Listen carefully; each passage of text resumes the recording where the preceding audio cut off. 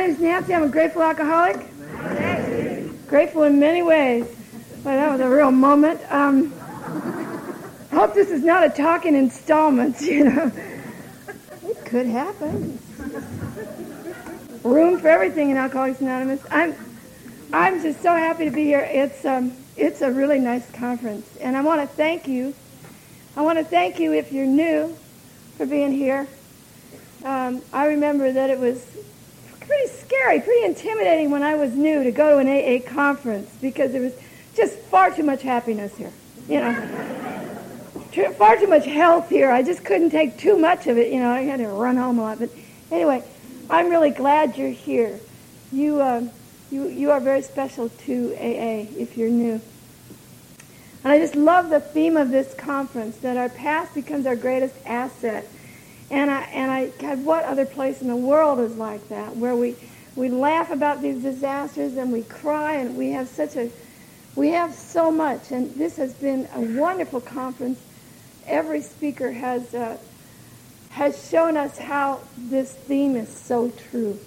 And I can tell you, John and Karen and Vince, I have the privilege of knowing them and having been living in Laguna Beach for 17 years and seeing them in action. And everything they said is true. And I see Vince and his wife, Pat, in action in my new home group, in the Pacific group. And everything you're going to hear from Vince is going to be true tonight. And this program is not a theory. We live it. Just like the book says, the spiritual life is not a theory. We live it, And so I'm charged, and it's such a privilege to be asked to come and give into this conference. And so thank you. Thanks for coming. I have lots of theories and opinions. And, I just want to remind people that that's all they are. And the program, of course, is in the book, and I reference that sometimes. And I've been sober for 22 years and a couple months in AA. Thank you.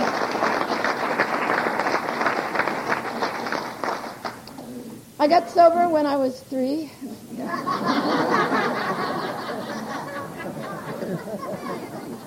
And it's an honest program. Anyway. So here's my main theory about my being an alcoholic. And I'm a real alcoholic. I'm a real woman alcoholic. And my whole thing is that I was a prenatal alcoholic. I was a little alcoholic in the womb. I was a little alcoholic fetus. And I was just in there. I had my little fins pressed up against the uterine walls, and I'm just not going to be born. Defiance is the outstanding character. I don't want to be born. And my mom carried me for 10 months, And then I was born, boom, and I'm a victim, Oh, gosh. So, I started early. And born into an Irish Catholic home, don't be too shocked. And I want to tell you about my mom and dad. My dad was a famous journalist in Pennsylvania, in Pittsburgh Press. He was well known. He had a byline there. And he got this great job in California on the Los Angeles Times where he got a byline. And he was a well-known journalist. And the house was full of intellectuals and newspaper people. And there was lots of music around. And he got this job. And they drove out to California. They had 2 girls. And then my mom became pregnant with me. And then I was born. And 18 months after, and this was the American dream, this life that they lived. And 18 months after I was born, my dad died on the floor of a heart attack. And my mom, this big, strong Irish mom, And she each had sisters, and they all said, well, we'll take a girl, and we'll take a girl, and we'll take a girl. But my mom said, no, want to keep them together. And so my mom raised us, and I never had a dad. She raised us as a single-parent family in the 50s, when that wasn't very easy to do. This big Irish mom wanted to keep us together. I was a funny kid. Surprise? I've always been a funny kid. I still am a funny kid. But, when I was little, I just always felt different. And I lived in my head a lot. I retreated into my head a lot. And I told all these stories and plays in my head, where my best friend was imaginary. And it's still the best friend. You can tell him what to say and how to act. So, but I had this imaginary life. And I looked around and I felt all this. My mom went through a lot of stuff. She went through a lot of fear and depression. She used to run out and sit in the car for hours just to get away from the little girls. Karen was talking about having a family of little kids. And, my mom she suffered a lot from depression.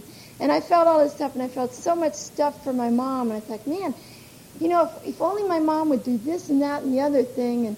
And then I'd share it. No one would listen to me because I was really short and had a high voice. It's like I had no power, And so I felt these feelings early of frustration and inadequacy. And, if I just was a better child, then my mom wouldn't have such a hard time. And so I was just trying to be a better kid, better and trying and trying and trying. By the time I was 5,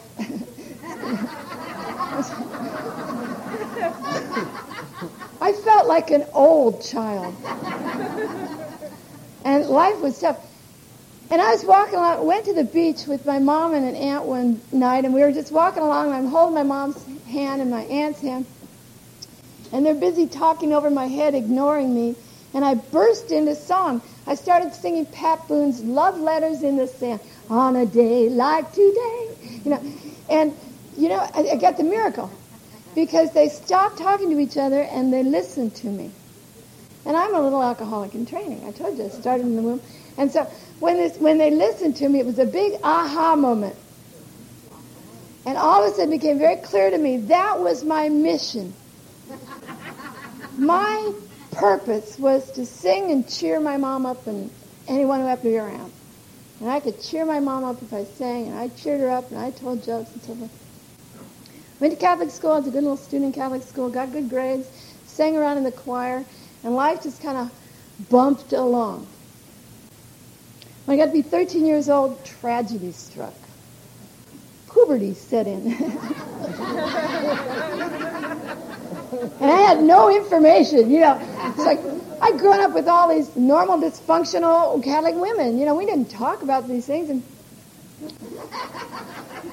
the way the world's changed, everyone's dysfunctional, right? There's tissues for every issue and all this kind of thing. I wonder what happened to normal people. Where do they meet and what are they talking about,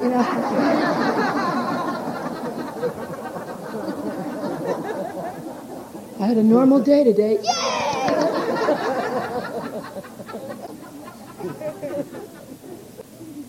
Anyway, I'm a little alcoholic in training when puberty hits. And, it is sort of a terrible time even for Earth people when your hormones go crazy and you're launched into adulthood. And one favorite radio personality in Los Angeles says that his theory about adolescence is this. When you're 13, aliens come into your bedroom at night and they take your brain. When you're 19, they bring it back. Added to that mix is this little alcoholic in training. And I went crazy. I just went crazy overnight one day. I went from being a very, very good girl in the choir and getting good grades to running around with the other gangsters in Catholic schools. I was there, all or nothing person. And I started running around with the other little gangsters. They thought I was funny, and they taught me how to shave my legs, and they filled me in on the birds and bees, and we were off movie magazines and smoking cigarettes, and one more, and they were having fun. That was the big thing. They were having fun, and all the good people were just, trudging along. I want to go over here and have some fun. So I started running around with them, and one morning on the way to school, we stole some vodka from my best friend's mom, and we took it into recess at 10:15.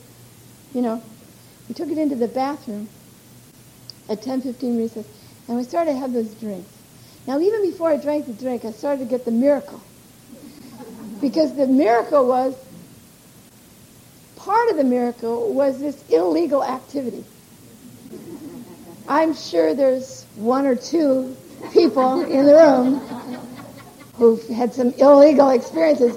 And, they're fun. It's exciting. You're not supposed to be 13 and drinking in the bathroom at 10:15 recess. And that nun could burst in any minute. And all hell would break loose. You know, I was just like, wow, that was so neat. You know, and we're all in there. We've got this secret. We're doing this thing. And I started mixing the drinks. And then I got the drink. And then I really got this miracle that we share around this place when we talk about the first drink. I didn't have to go in any training to drink. I didn't have to learn to throw it up.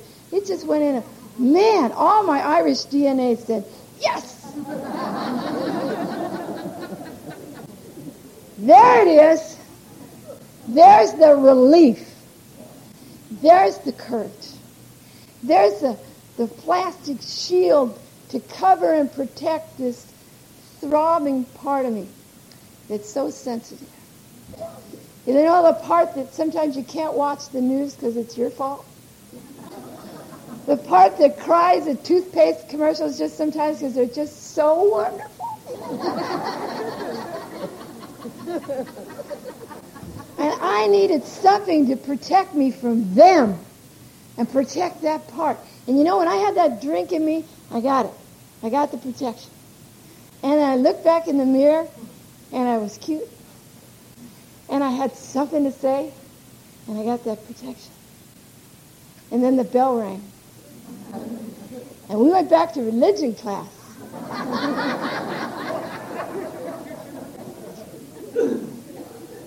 And you know, I sat in the back of that room and I turned my will and my life over to that moment in the bathroom.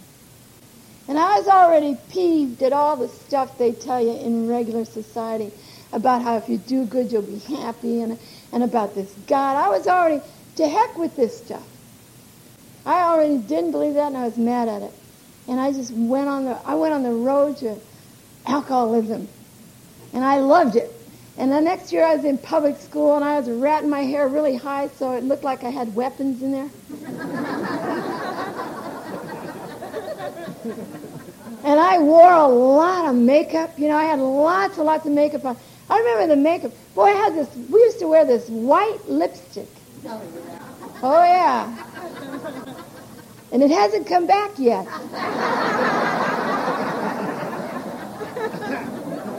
But I've got mine. I'm waiting.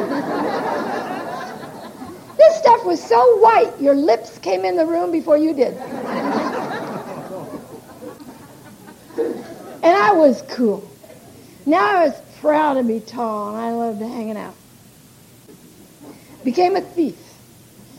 I started breaking my Irish mom's heart. I started running around with the older boys and drinking parties and all this stuff, and I'm living life. I started to not show up for school anymore. Who needed it? It was just all part of that nonsense that they tried to make you believe. And so I was already beyond human aid, and I didn't know it. I saw my first therapist when I was 15 years old, and I still see her. It's a small, gray person over there somewhere. And it was closer if I'd tried to go to the moon from wherever she was, and there was nothing there. I made my greatest discovery when I was 14 years old. I discovered Hollywood, because at the time I was living in Glendale, which was a little conservative burg, and I discovered Hollywood, which was a great cure for the great burgeoning artist that I was. And Hollywood had these great coffee houses. And I have to pause for a moment of definition because I know a lot of people were like born in the 80s here today, the 70s. But in the 60s, coffee houses were not Starbucks. No. Coffee houses in the 60s were these real dens of debauchery. It was like they were really dark and small and sticky and smoky, and you really stuck to all the furniture and stuff. You know, there were little cockroaches running around the corners, and all these great people were there. The other losers like me. I mean, they were like artists and druggies and criminals and musicians and singers, and everybody was there. I mean, it was, wow, it was just like an AA meeting, you know.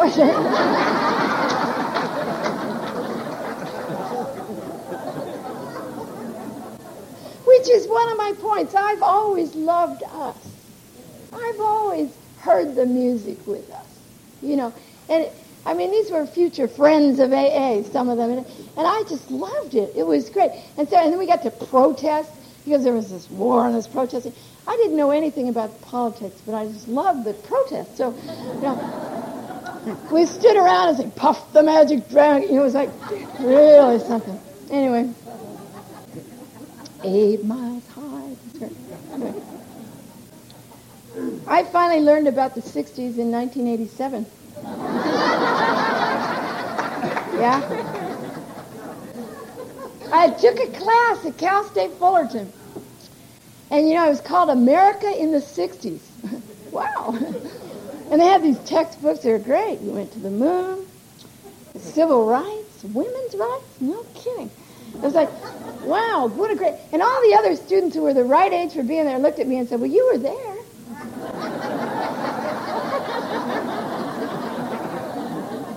And I said, "No, not really. Want some coffee? I have a story for you." But you know how we rationalize, and I get to figure, well, since I've been in AA, I've met people, some of them have lost 2 and 3 decades, and there's no classes in their decades, so nanny, I got mine. Basically just a reporter for the 60s, but that was... that was how I lived. I loved being this outsider. I had a lot of pride in that, And of course we were seeking truth and all this nonsense. And we stood around and lied to each other about reading Sartre and Kierkegaard. Nobody read. It took me years to just say those names, but it didn't matter. Finally, when I was a senior in high school, I reached a stage in my drinking where I was talking to my car. I mean, in an intimate way, it was like, car, And one night I was trying to come home to Glendale from Hollywood, and I said to my car, "We better come down."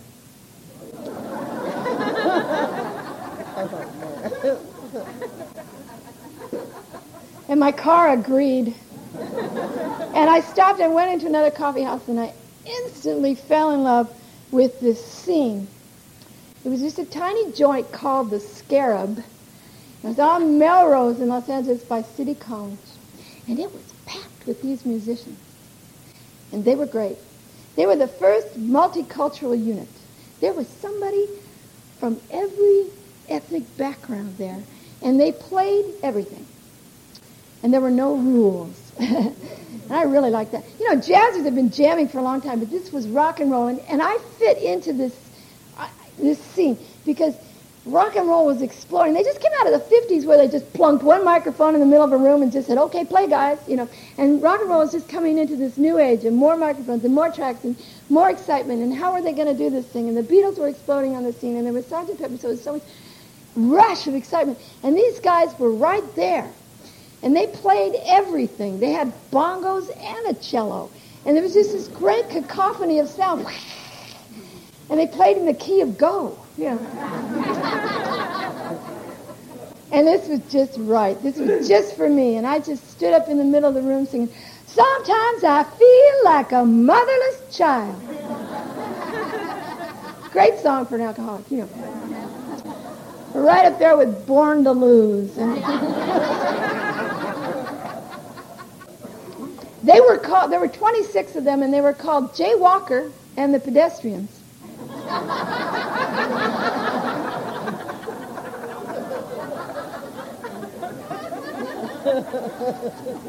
This proved to be my first jaywalker. There's another jaywalker in the book. But anyway, we all had a good time that night, and I wandered off, and I floated through high school graduation. In my high school, I got D stops, which is we'll pass you, just get out of here. I did receive a scholarship to the California Institute of the Arts in Music, and it meant nothing to me. I already knew how I wanted to live my life. I wanted to live with these people, with these outsiders, And so that summer after graduation, 8 of us broke away from Jay Walker, and we set up in a little house in Silver Lake, and we started honing an act. And we argued about how to be a rock and roll band, and argued about what to call ourselves, and we wrote 3 45-minute sets. And that October, instead of going to college like an earth person, we opened up for Janis Joplin and Big Brother and the Holding Company at the Whiskey and we called ourselves Sweetwater. And we went on the road, and we had a ball. And we traveled all over, and people loved us. We played everywhere. We played all the big rock rooms in the country, Fillmore East and West, and Florida and Minnesota and Detroit, and we were everywhere. We were the first band to take the stage at Woodstock in 1969. And they cut us out of the movie.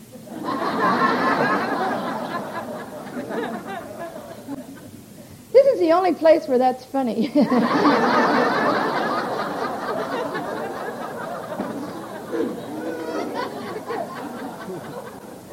There's your old Rule 62, eh?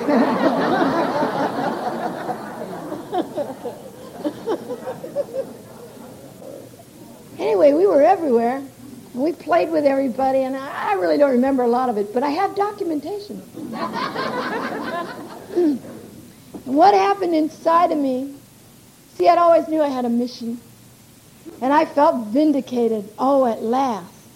And I had these two different states of being inside of me. On the one hand, I felt arrogant and certain that I'd proved to everyone who'd ever been mean to me that they missed out on knowing the rock star.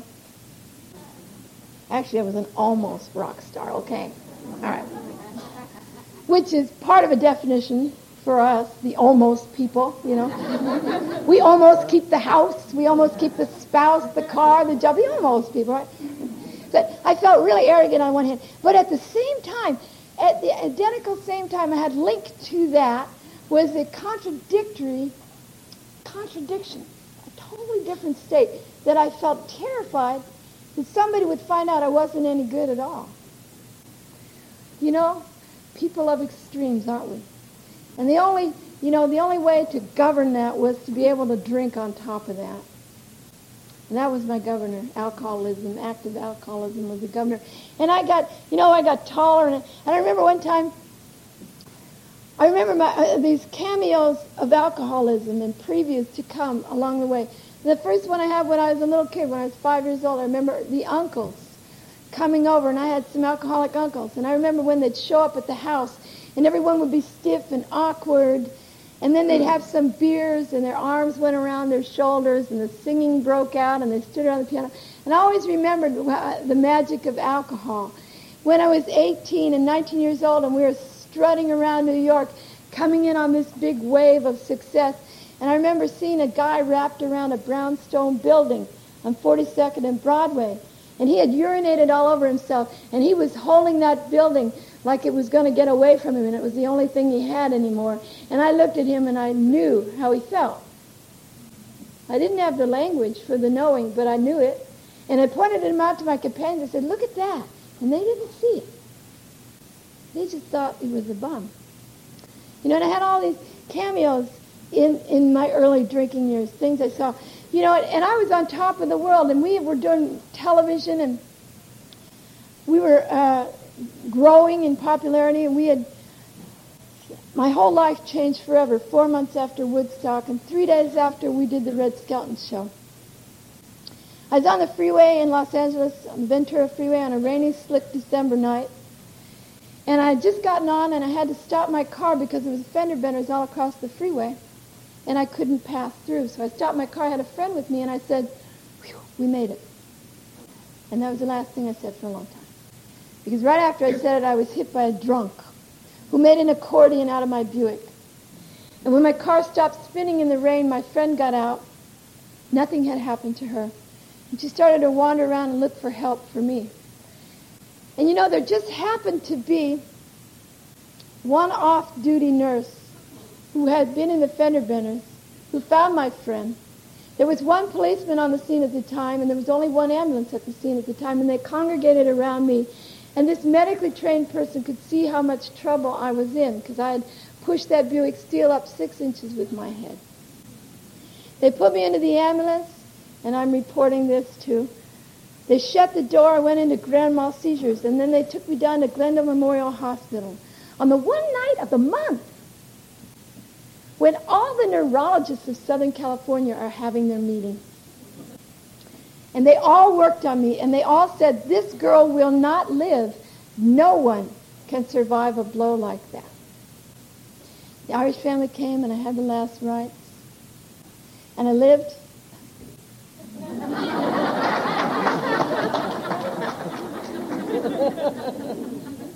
Just in case anyone was about to ask.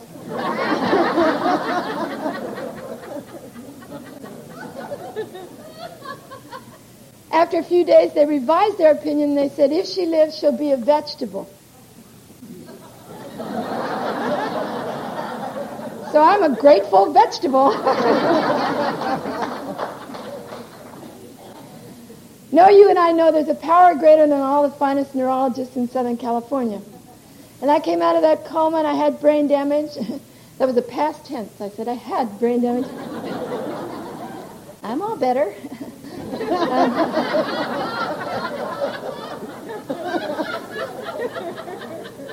I had brain damage for the next 12 years. My first 6 years in AA, I had a lot of seizures.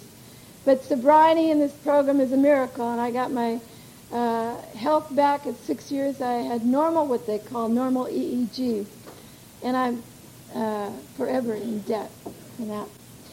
I also permanently lost the use of one of my vocal cords. The singer lost her voice, you know. And I was in the hospital for 2 months. They did 6 surgeries on my cords.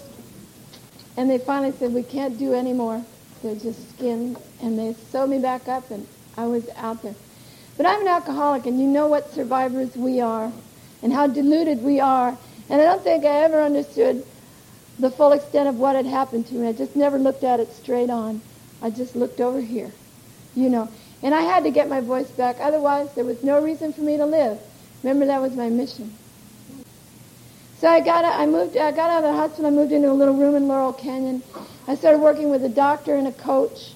And eventually, you know, this hard work of exercises in opera, they have something called a pharyngeal voice. And that voice got me to train my other cord to do all the work.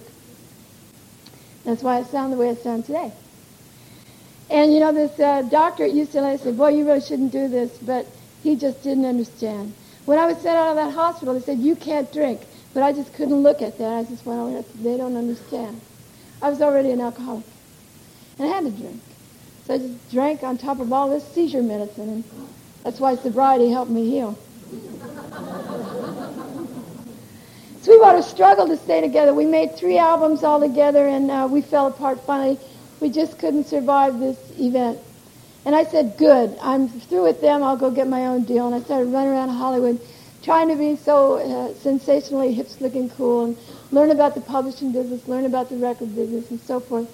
And I started drinking really hard. And the disease started speeding along, as it will, especially for female alcoholics. Our book talks about it. Sometimes we're gone beyond recall quickly when this disease gets a real hold. And I was doing an awful lot of drinking. I eventually got a lot of money. I got a new record deal, paid cash for a Mercedes, had a little rock and roll palace in Laurel Canyon, and the disease was taking a lot of big bites out of me. And as I said, I always saw therapists, and it didn't matter because I had no idea how to relate or work with a therapist. I had no idea how to be a human being before Alcoholics Anonymous. And I am so grateful that I got the second chance with you guys. I've had to learn it all here. You know, I was just out of my mind before this program. Selfishness and self-centeredness is the root of our trouble. I want you to know that when I got here, all the pictures in my house were pictures of me. There wasn't even a flower in the bathroom. It was all me here and me there and me doing this and me doing this there. And remember that? You know, it's incredible. But I was getting in a lot of trouble. My album came out, and a year later the company folded. And again, little cameos of previews. There was a secretary in the record company who was in AA. That was the hush around the office. And I used to look at her sideways just to see what she would do, you know. And she was the big book for me. Can you remember that saying, you might be the only copy of the big book that somebody sees? In my experience, it's absolutely true. And it's absolutely effective in carrying the message. Because I watched her, and she was a good person. And she just answered the phone and said hello, and showed up and was there. And that was one of those little cameo moments. I was on my own after that record company folded, and I thought, man, and I was getting tired of bands. Now, I never knew how to be in a band. I didn't know how to be a worker among workers and a friend among friends. It was always competitive, and there was always conflict. And my alcoholism was getting pretty bad, and I just wasn't able to keep that up anymore. So I'll just play my own piano. And I met a bass player who smoked a lot of pot and lost the power of speech, so I could work with him,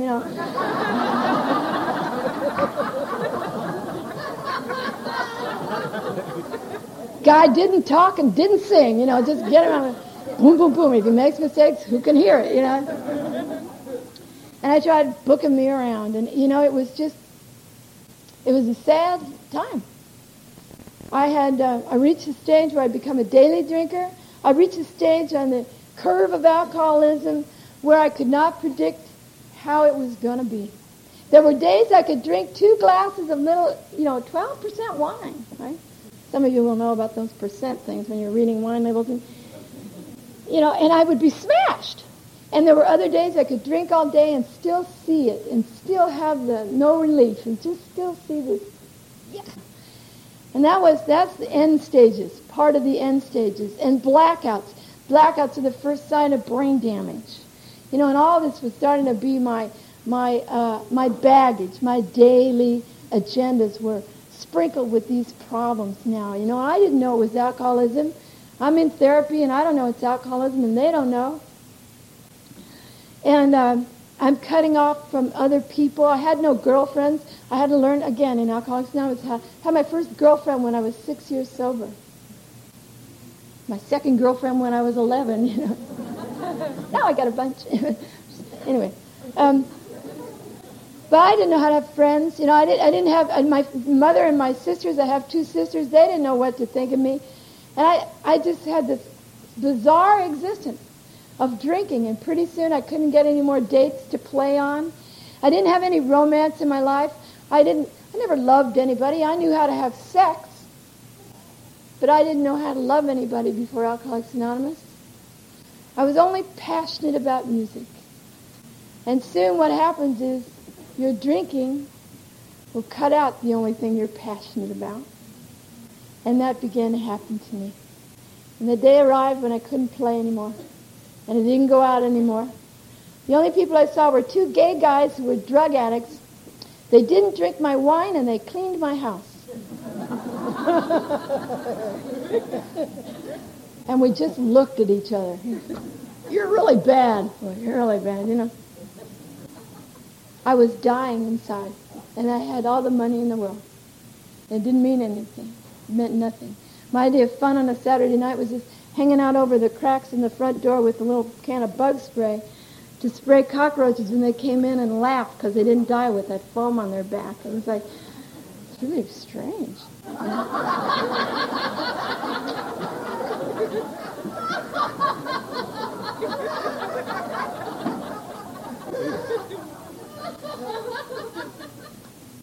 I did want to keep my image up, though. And I met a woman who had a little office on Sunset Boulevard for temporary help, and I thought, we'd used to drink together a lot. And I told her when we were drinking, I said, if I put a phone in your office and it rings, will you be my secretary? Because I thought if a person has a secretary, how bad can it be? And she said, sure. And we just kept drinking together. And one day she got really sick, and I helped her. And I thought she ought to join my health club. And she called me the next day and said she joined AA. And I said, you're fired. And I went on what turned out to be the last spiral of my drinking. I pray. And it was lonely, and it was bad, and I got in a lot of trouble. I was fat from drinking. I had the eyes that were unfocused. I got hurt. I ran into this secretary one day at a Hollywood party, and she was part of my life being saved. There's a great line in As Bill Sees It, and it says, there's no waste in God's economy. There's no waste in God's economy. And this ex-secretary had been going to AA meetings, and she didn't drink anymore. She took Quaaludes and smoked a lot of pot and loved AA meetings, right?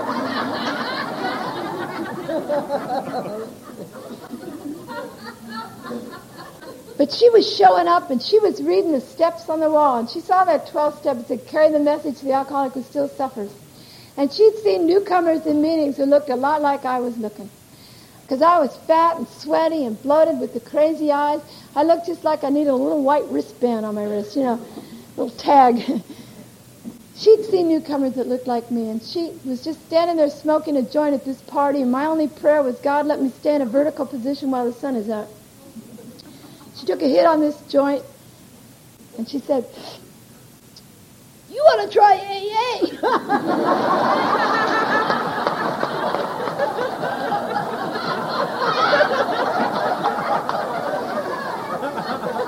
It's heavy.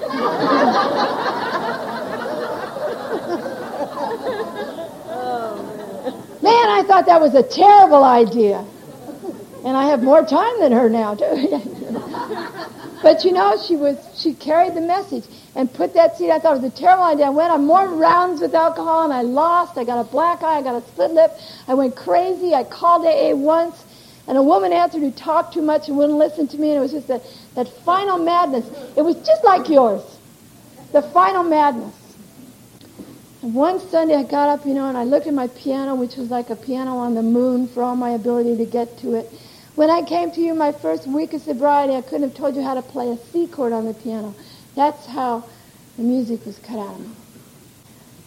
And I got up one Sunday morning with delusion that I'm going to make everything right this day again. And I was going to do this, and by this time I'm taking Dalman, I'm taking Valium, I'm taking anti-seizure medicine, I'm taking Dexedrine, and drinking on top of all of this.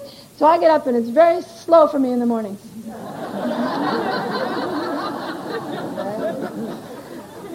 And I'm in the kitchen trying to make a cup of coffee, and all of a sudden my hand went crazy.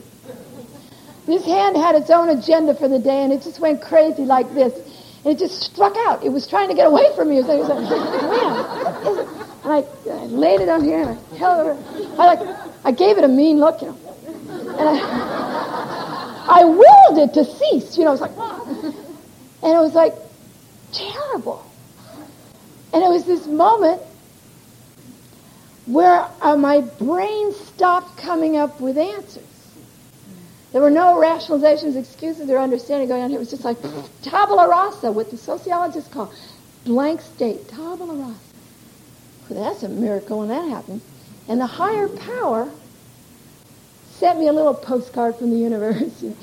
Why don't you call AA again? And I knew it wouldn't work. But I called AA again, and I was getting my first lesson in recovery. Because you don't have to agree with the direction to have it work. And I called AA again. Hi, it's me, and there's more trouble over here,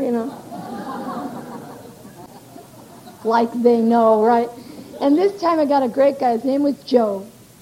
And Joe must have worked his 11th step beautiful that day, praying only for knowledge of God's will and the power to carry it out, because he knew just how to handle me. And I'm so grateful for this. And when I think about us and how we come in here, each one of us, God just orchestrates that meeting with the first sober nut that you can relate to. And there isn't a program in the world that could figure all that out. But God figured it out when you got here. And you met just the right one. And I got just the right one on the phone that day because he knew just how to handle a basket case like me. Because I was a broken performer, man. I had an audience over there, and he didn't come through the phone and say, hey, lady, you're a real bad alcoholic. You ought to go to the care unit. Hey, lady, live and let live. Hey, first things first. Hey, easy does it, lady. He didn't just say easy answers to me. He listened to me. And I needed that. That was the only way I could be, was to have someone to perform for. And I took him through Glendale and Mom and the Blues and the Mercedes and Woodstock and all this guy, And periodically I'd have to take a breath. And that's when he made his move. And he said, I'd say, big movie star, big blah, blah, blah. And he'd say, sounds like you need a meeting. with that AA love and that big AA smile, sounds like you need a meeting. Sounds like you need a meeting, like a broken record. And that was what I needed. That was what I could, one more sentence. And I was such a rabbit, such a runner. One more sentence, and I said no. But that's all he said, and he got the last word. And I had a big black eye, and I thought, well, a noon meeting seemed awfully early, but,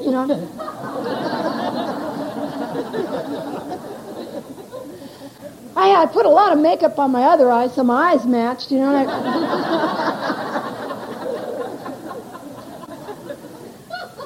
And I wore clothes that could have gone on their own if I'd given them directions and money, And I went down to this beautiful meeting on a Sunday morning in Westwood. It was on Ohio Street, and all these people were they were beautiful, just like you guys. Running around, having a good time. Their socks matched, they current hairdos, and they got this big AA smiles, And I show up, and I'm like a Fellini movie in my head. So that it seemed to me that everyone was running around this room, kind of lying in wait for me. And they were all running around going, "Hi, we're so grateful to be sober. Are you new? Hi, we're so grateful." It's like they were popping up like carnival dogs everywhere. "Hi, we're so grateful. Are you new? Hi,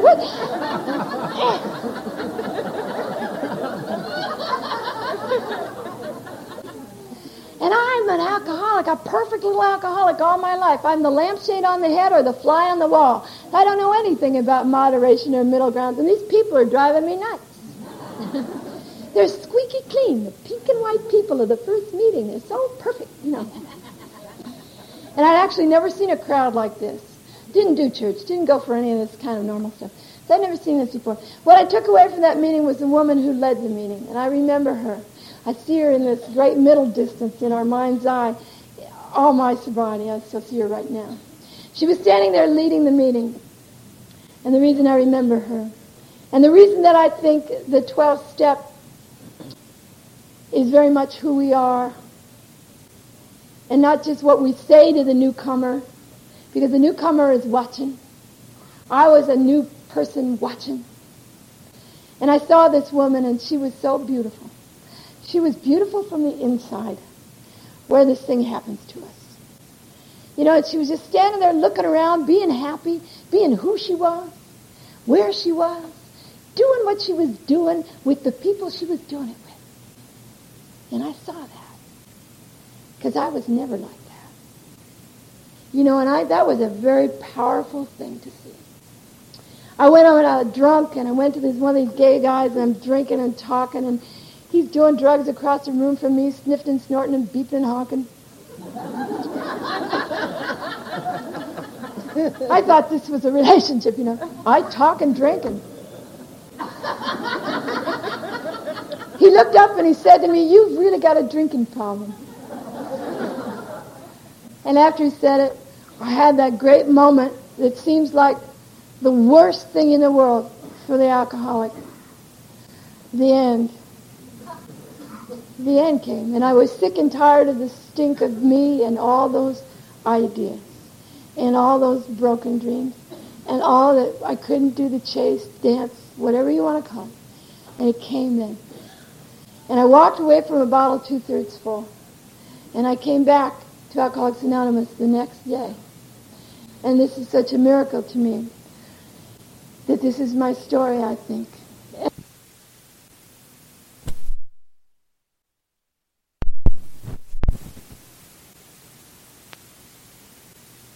Had the divided heart and the divided mind of this absolutely insane person that I was. And our book says, remember the newcomer is very ill. And when I remember this time, I know that line is a true story. I was very ill. I was a very divided person. I had a meeting directory, and I knew where the meeting was. But in Los Angeles in June, kind of you never know if the sun will come out or not. It's a typical overcast day. And I just wasn't sure if I needed a meeting or a tan. So I put on a bikini. I wanted to be ready. I wore a bikini to my first meeting.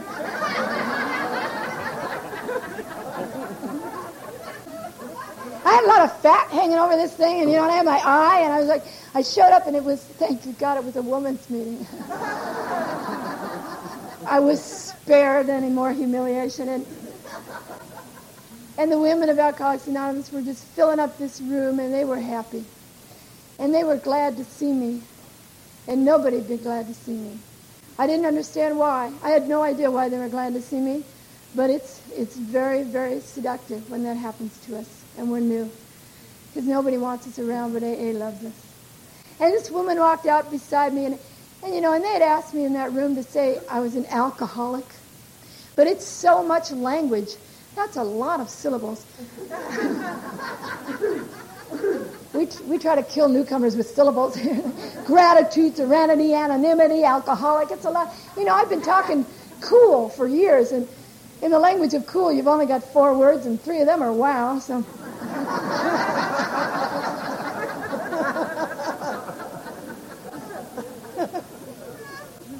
But this was the only place I had to go. Now, I didn't really feel like I belonged, and I couldn't say I was an alcoholic, but I kind of got a kick out of you.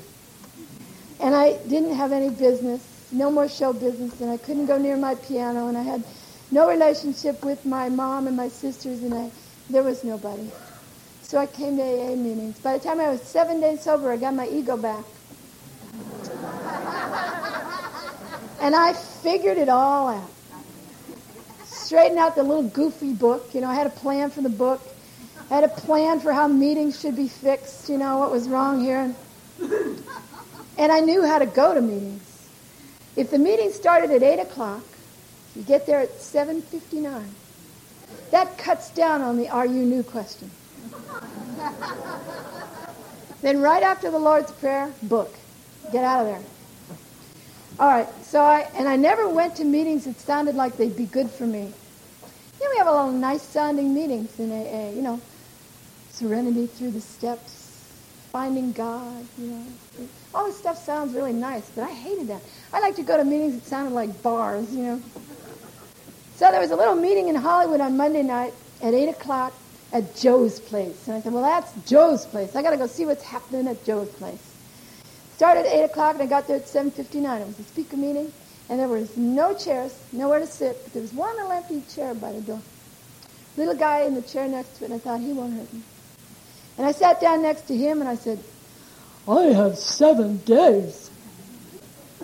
And he said, would you like to be our first speaker?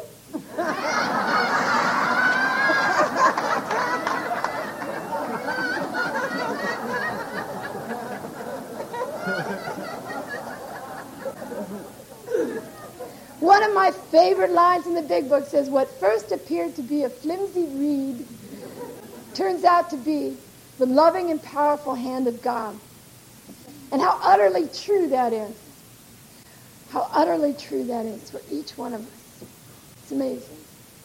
He said, would you like to be our first speaker? And I thought, boy, would I. And I was going to tell him. And I started making speeches as I'm getting ready to hear my name and get up there. And I'm making these great AA talks. They're wonderful. It's like I'm pulling you in and pushing you away. I'm dazzling with you with who's here now. Oh, good, thank God she came to us. I'm making all these talks, and they call my name, and I get up to this podium, and I looked out, and this is what I said. I miss my booze and pills and pals, but I'm back. And my brain went, no. That's not what I meant. I've got this great thing.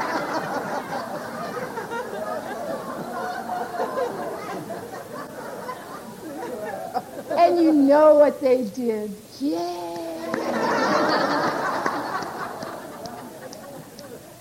And I thought, what is that? And so God found a way to tease me back in here, because I was just a little broken performer. And God found a way to just tease me back. And I had to come back to find out. And it started to thaw out in me. And that's what happens to the ones like me. We just come in and we lie and we thaw out. And we just come in and we push people away and we come in and we're nuts. I was identified with that book titled The Spy Who Came In From the Cold. I never read the book, but I love the title because that was how I felt. I felt like I was always spying. I had to do something to earn my chair, you know. But we do a lot to earn our seats, don't we?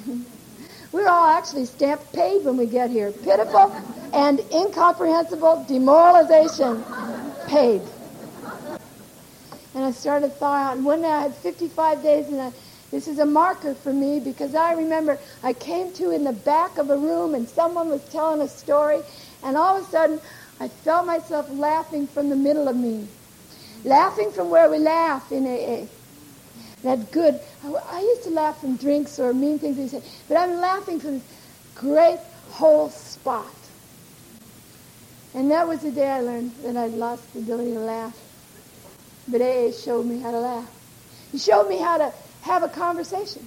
Oh, boy, that's terrible.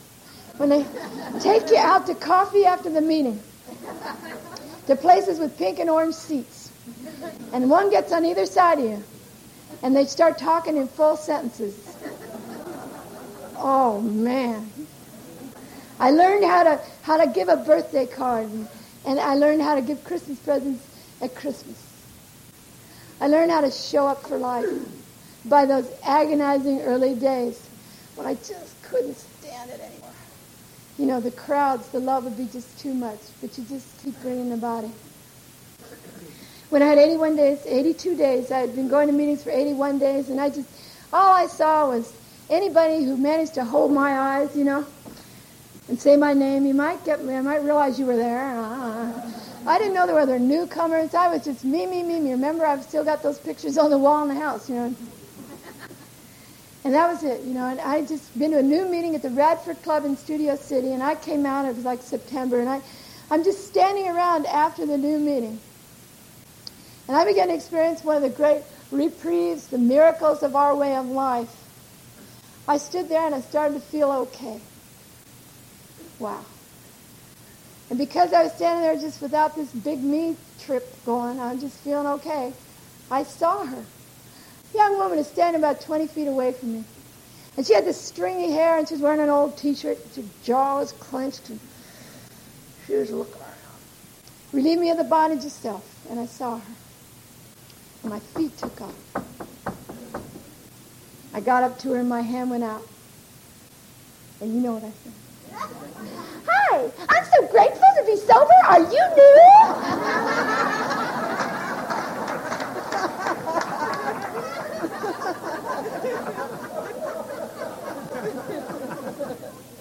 And I jumped in the pool that day, and the water was fine. You see, AA did in 81 days what the priest couldn't do and the therapist couldn't do and my big Irish mom couldn't help me with and all those good people that I journeyed through or tornadoed through. AA did in 81 days. He showed me how to do that. I wasn't sure what it meant, but he showed me how to give somebody some love for free. And you know, every speaker that is at this conference is going to tell you the same thing. Everybody we've heard so far. Love and service around here. That's what we do. And that's how our whole lives get better. This is my life. AA is my life. And that's how my whole life gets better. I jumped into this thing, man. I walked away from music because I was absolutely broken. I walked away. I sat down in Alcoholics Anonymous meetings, and I just didn't want to budge. I was afraid. I didn't want to go anywhere else. This was the only place I felt good. And I started to hear about commitments and service, you know, and they had these real cups at Radford, and I'd wash these cups, you know, and the people would come in and say, oh, you know, you get to wash these cups at Radford, and all the heroes of the noon meeting would come in and give you their cup with a lipstick grin on it, you know, or an old cigarette out in it. They'd give me your cup, and they'd say, oh, Nancy, you're doing a good job. And you know, when they said that, I was complete. You know, it was like, God, you know, and I'd been all over the country and played all these big, and thrown up on all these famous shoes. But when the heroes of the noon meeting said I was doing a good job, I could have died just then. I would have been full. You ever have those moments in AA you think, this was such a good deal, I had to die now because I'm full. Thank you, you know. And that would happen to me. And that was so neat. And another part would heal. Nancy, you're doing a good job. Then that day came when Angelo showed up. And Angelo had a big brown hair, and he was very, very skinny, and he had big eyes. And he showed up, and he heard him say at Radford that for every cup you wash, you get another day of sobriety. And he had brain damage too, just like me. And he didn't fight it, and he ran. You know, now I had a problem, because we get to the Lord's Prayer, right? Amen, no, forgive us our trespasses, forgive us our trespasses, you know. And then race for that sink. And I had 7 months, and he was new, and he was a drug addict, and he was fast, you know.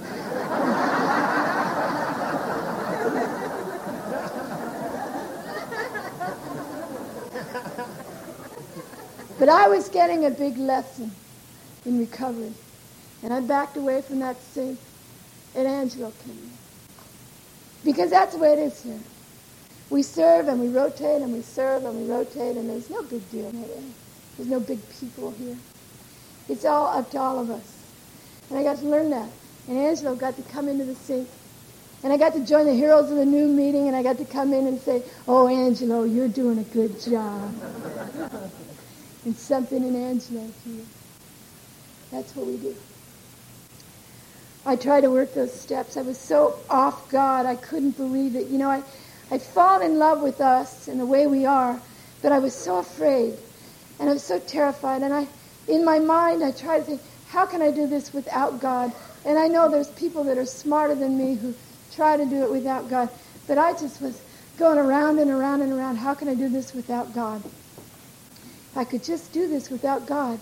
And the only thing I'd learned, I had about 3 months, I had learned to go to meetings. I had the habit of going to meetings. So I knew that when I went to meetings, every time I went, I would hear my answer. It's incredible. And I learned early on, you never leave. You can't leave a meeting because your answer will come up. It'll be the last person who shares. It'll be there for you. And that's been true. I've never been to a bad AA meeting. I've come in kind of a goofball, but I've never been to a bad meeting. And so I knew that if I went to this meeting, I would get an answer for this God problem. So it was a 5-meeting day. I went to a meeting, I could hear my answer. I'd strain and I listened. I didn't hear any answers.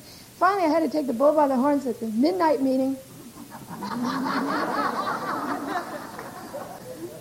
And you know, when the lights went out and the candles came on, I raised my hand, I got it up there, and I started talking about having the God problem. The God problem. He's going to kill me. It's going to be terrible. And all of it. And I was good. Boy, I made myself cry. I was dramatic. I was strong. I had this. And now you got to help me. And the whole meeting unfolded, and nobody helped me. And I was amazed. And I was weak from all that crying, and the lights came up, and everybody went home. And I'm sitting there, and this guy came up behind me.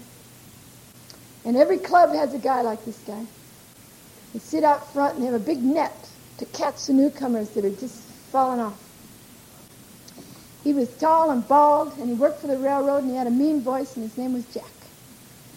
He came up behind me, and he said my name, Nancy. He handed me a little snack napkin, and he asked me to write down every quality that I would want God to have if I could make one up. And he was so big and mean, and I was so scared and brain damaged, I went ahead and did it.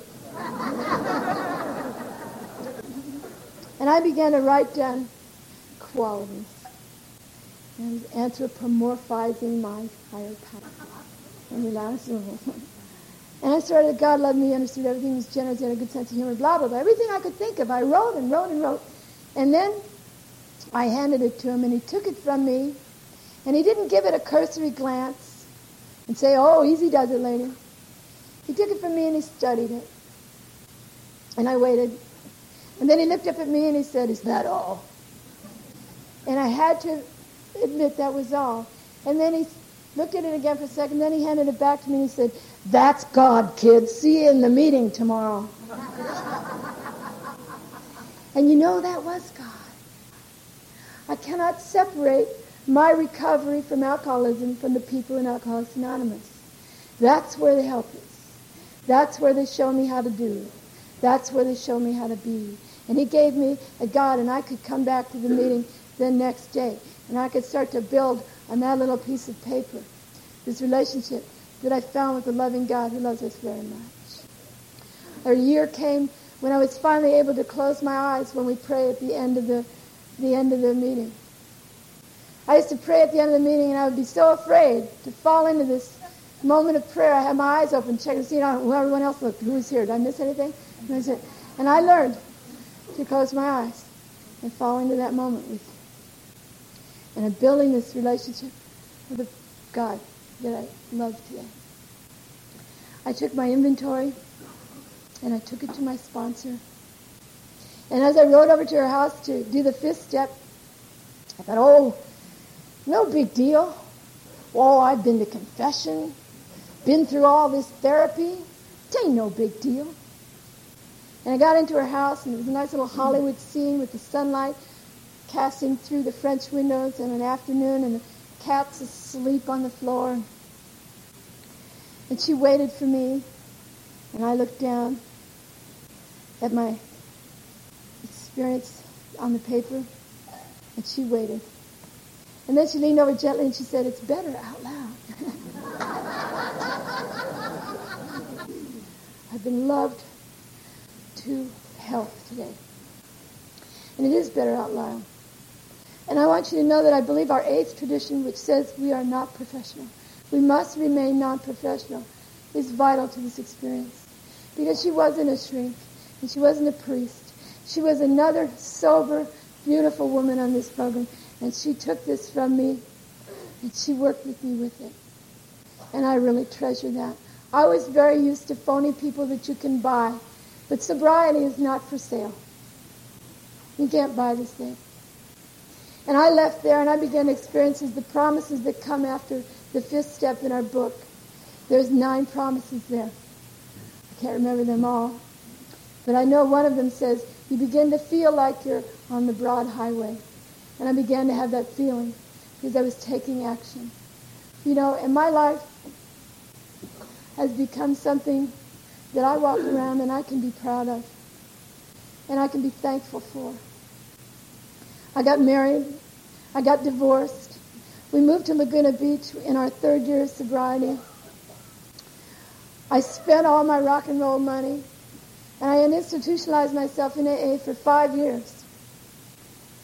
I had made my amends to my family, but I just couldn't work. I didn't know who I was, what I was. I tried on a marriage because I thought, you know, I should be a married person. That's who I am.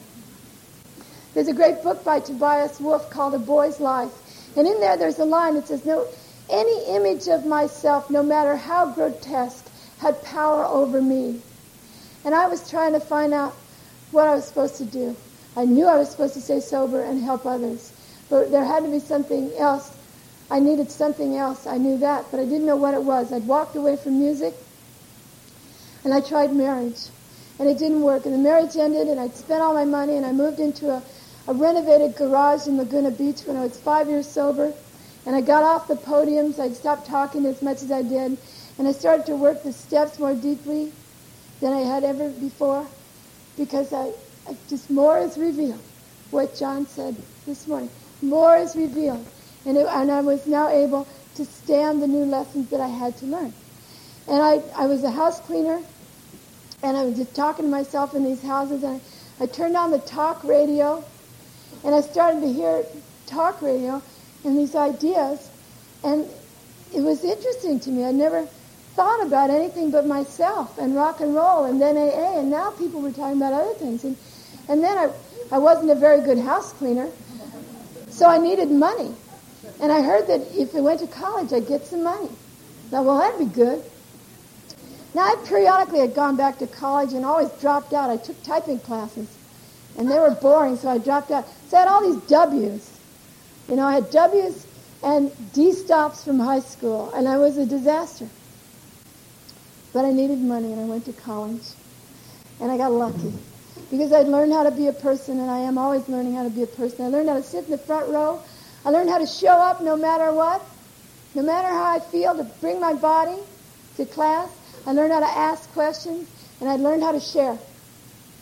And so now I knew how to go to school.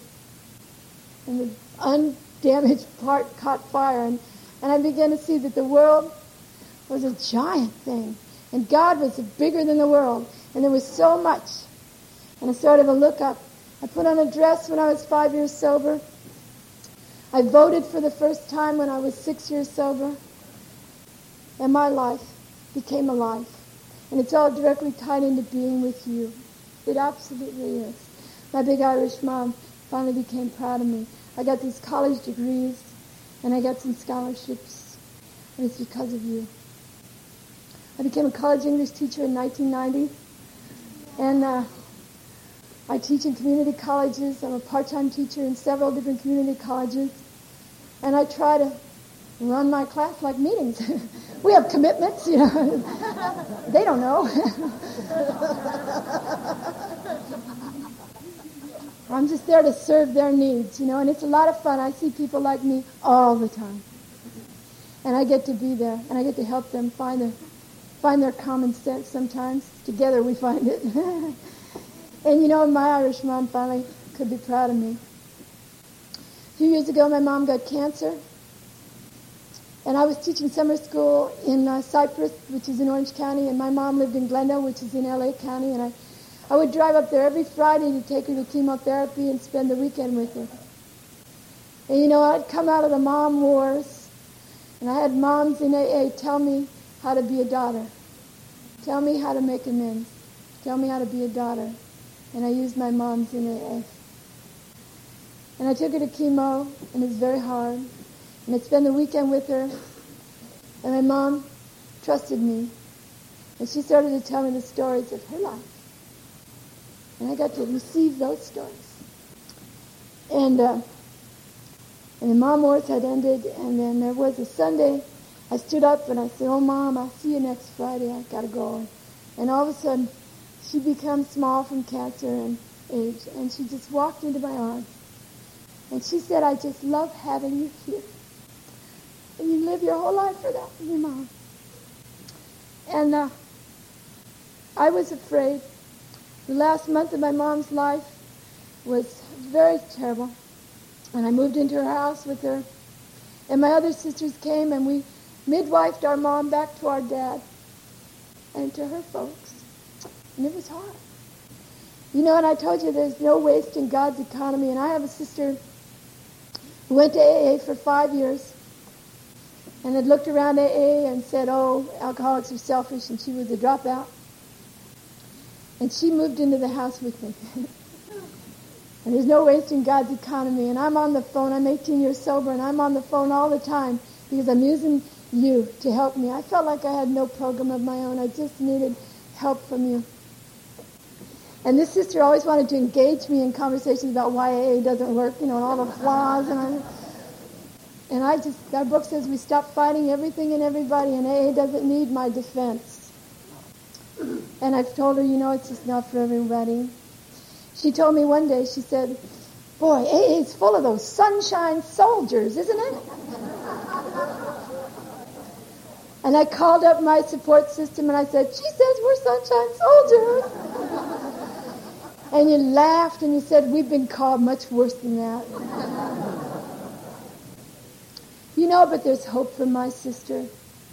Because she said after my mom had died, she said to me, she said, "I sure like the way you went through that." And I went through it with AA people around me. They came to the rosary. They came to the funeral. And they came to the house. And they stood there. And they loved on me. I don't know what they said, but she saw that. And there's hope for my sister. Because I know that's a big message. And Mom died under my hands, and I was grateful for the support I received. I moved back to Los Angeles in 1995. One day the phone rang, and there was the voice of the bass player of Sweetwater. And he said, "Hey, would you like to make some music?" Now, when I was 11 years sober, I said, I had a baby who said, you know, "Why don't you do that?" And I said, "No way." But believe me, when you're 11 years sober, you don't know everything. You know, there's 3 of us alive now, Sweetwater, and we're fatter, and we have less hair. But you know, we started making music again. And I am so grateful for that. Because I can handle it now. I know how to be a friend among friends. I know how to be in the band and be a worker among workers. And there's such a joy. Both of them are earth people. They don't have this disease. And they tell me stories, and we really had a good time. And it's a lot of fun. You know, we play at the Roxy or the Whiskey, and the AAs come, and they take up these blocks of seats, and the club owners look at them. They're drinking a lot of designer water. What's up over there? The AAs are there. You know, they're loving it. They're loving it. They're there. You know, and I get to share that. And I get to be everything and more than I ever wanted to be. So I'd just like to close by saying, if you lost something, you don't know. You might get it back. You just don't know. And I want to thank you for your eyes and your time this afternoon. I love you.